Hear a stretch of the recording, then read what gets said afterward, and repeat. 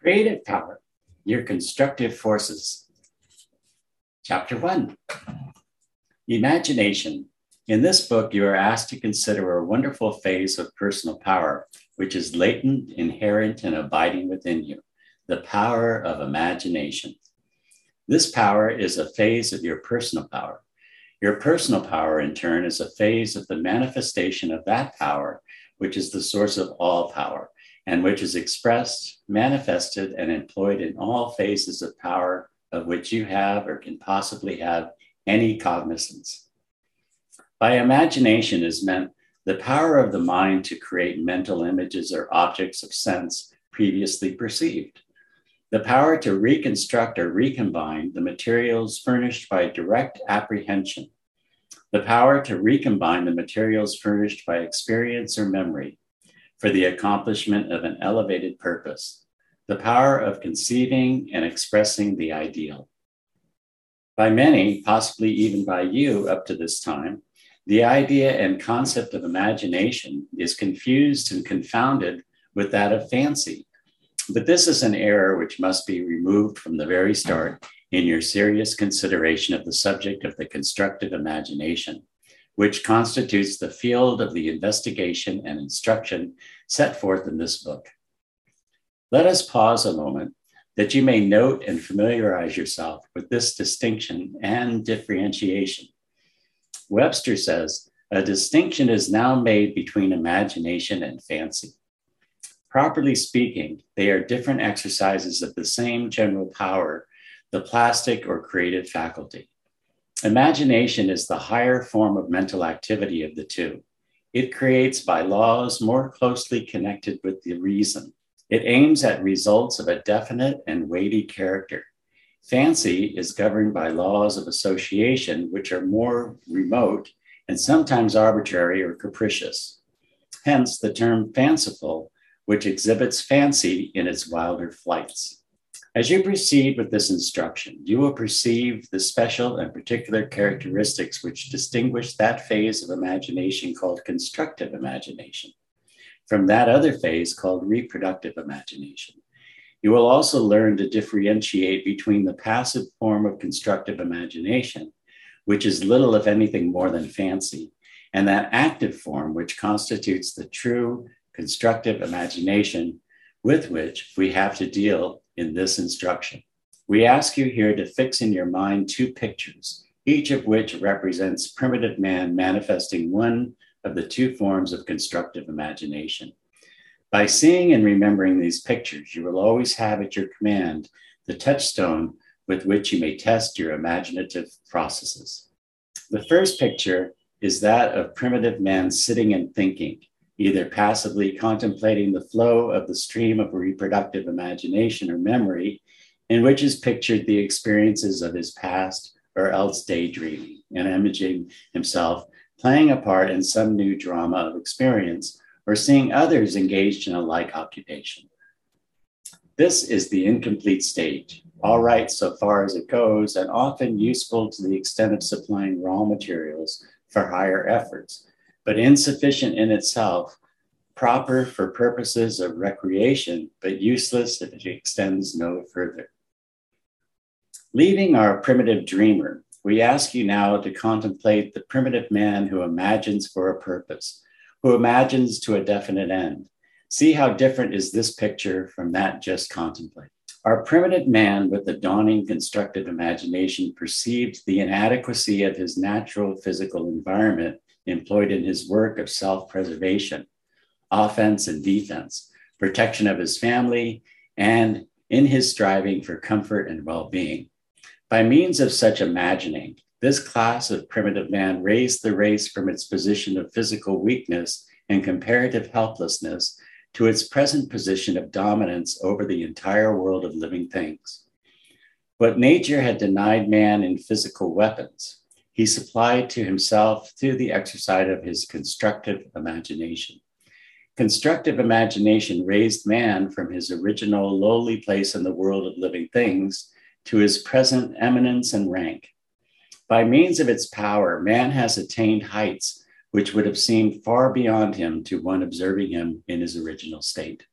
Man, in his original or aboriginal state, might well have been regarded by a visitor from a higher world as a most unpromising candidate for survival in the struggle for existence, let alone for the position of mastery and rulership over the other living creatures, contemporaneous with himself.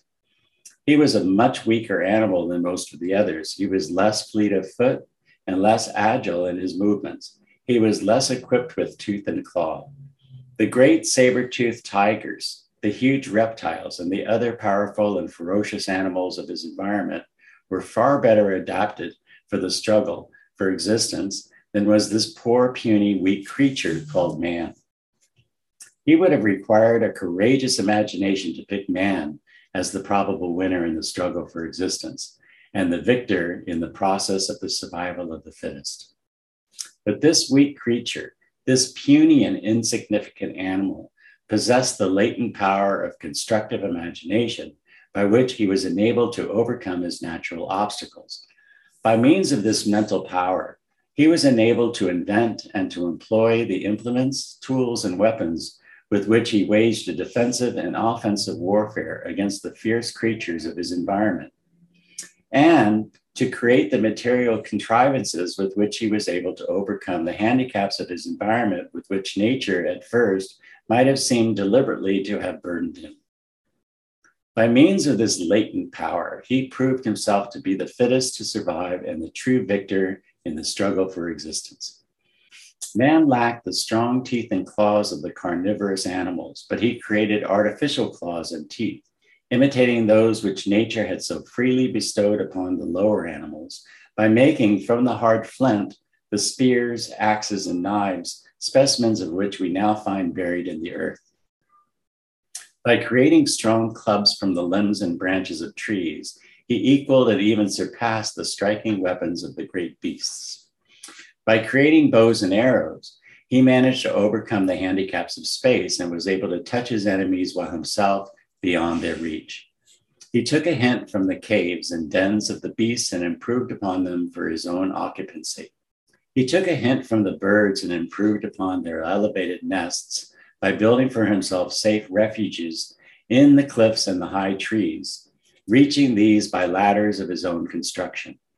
He imagined the plan of rolling great rocks before the entrances of his caves and dens, and he afterward imagined the protecting doors of wood and windows, and later chimneys. He imagined the idea of hurling stones at his enemies by means of slings, great bows, and primitive catapults, and of rolling large boulders down the mountainsides upon his enemies below. He imagined the idea of improving upon the floating log, in turn creating rafts, flatboats, hollowed out logs. He imagined the idea of the directing and propelling poles, paddles, and oars. He observed the rolling log, and from it, he imagined the solid, clumsy wheel, then the lighter spoked wheel, and was thus enabled to move heavy objects over long distances with comparative ease. He imagined the pulley and the lever and learned to apply them. He imagined implements with which to mash his food and grind his grain. He imagined the primitive hoe and the crude irrigation or draining ditch. He imagined the idea of using the skins of animals as clothing for himself to protect him against the weather. He imagined the idea of employing portions of trees for tent building. He adapted common natural things and converted them into uncommon artificial appliances for his comfort and welfare. And finally, oh wonder of wonders, he imagined the art and science of making and using fire. And ever since, man has continued to imagine things, ways of overcoming natural obstacles and handicaps, ways of converting natural things to his own use, comfort, and happiness. He imagined all these things little by little and created them in material, objective form, following the outlines of his mental, subjective form. And he still continues to imagine things, greater things, larger things, more complex things. He will always continue to so imagine things, for that is his characteristic quality, his constructive imagination, which distinguishes him from the lower animals. Those of the race who were successful constructive imaginers, either as individuals or as tribes or peoples, survived in the struggle while the failures were crowded to the wall or went under. The fittest constructive imaginers survived and passed on to their descendants their knowledge and transmitted to them their mental tendencies. Thus, man has evolved into the imagining animal, the creating creature.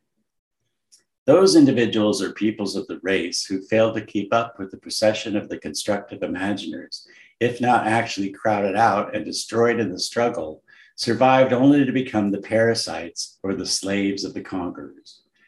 The slave races have always possessed less developed powers of constructive imagination than have their masters. When slaves develop constructive imagination, they cease to remain slaves. When the germ of constructive imagination begins to work in the minds of a subject people, that people is on the way to freedom. History may be read in the light of this fact. The physical might of the masters in the end surrenders to the mental might of the one-time slaves. The cunning of the fox has always overthrown the physical strength of the lion. The struggle for existence is still underway. The survival of the fittest is a fact of modern human existence, as well as of the past history of the race and the world in general. But now, more than ever, constructive imagination is the great element of the struggle, the great standard of the fitness to survive, succeed, and accomplish. The people, the race, the nation, and the individual possessing the greatest degree of development and application of continuous and persistent constructive imagination will be found to be the fittest to survive, all else being equal, will prove to be the ultimate winner in the struggle for existence. If man is ever succeeded by the Superman, as some have predicted, it will be found that the Superman is possessed of superior powers of constructive imagination and of a greater faculty of exercising and applying them. Such is the law of evolution, of progress, of life. This then is the second picture. Look upon the first picture and then upon the one just presented to you. In the first, you will see the figure of the primitive man who just sat and thought, and sometimes just sat. The thinking being merely daydreaming and passive imagination. In the second, you will see the picture of the real thinker, so well depicted in Rodin's magnificent figure of the thinker. But his thinking is not just thinking. It is thinking for a purpose and toward an end. It is constructive imagination directed toward a definite end and aim, and firmly held there until the right image is created, the image then being transmuted into material form. The thinker of Rodin's figure is using his imagination just as he has learned to use his attention and his will, deliberately, purposively, to a definite aim and end, and in a particular direction. He and his modern counterparts are evolving creators. They are constructing, contriving, inventing, designing, planning, projecting, building in the mind that which afterward will be built in physical form. They are the dreamers whose dreams shall come true, the creators of ideals which shall become real. This then is constructive imagination. This constitutes the subject matter of this book. This is the main theme of the instruction which we shall impart to you in the following pages. This is a far cry from the mere imagination, the fancy of the self-satisfied masses of the people, is it not?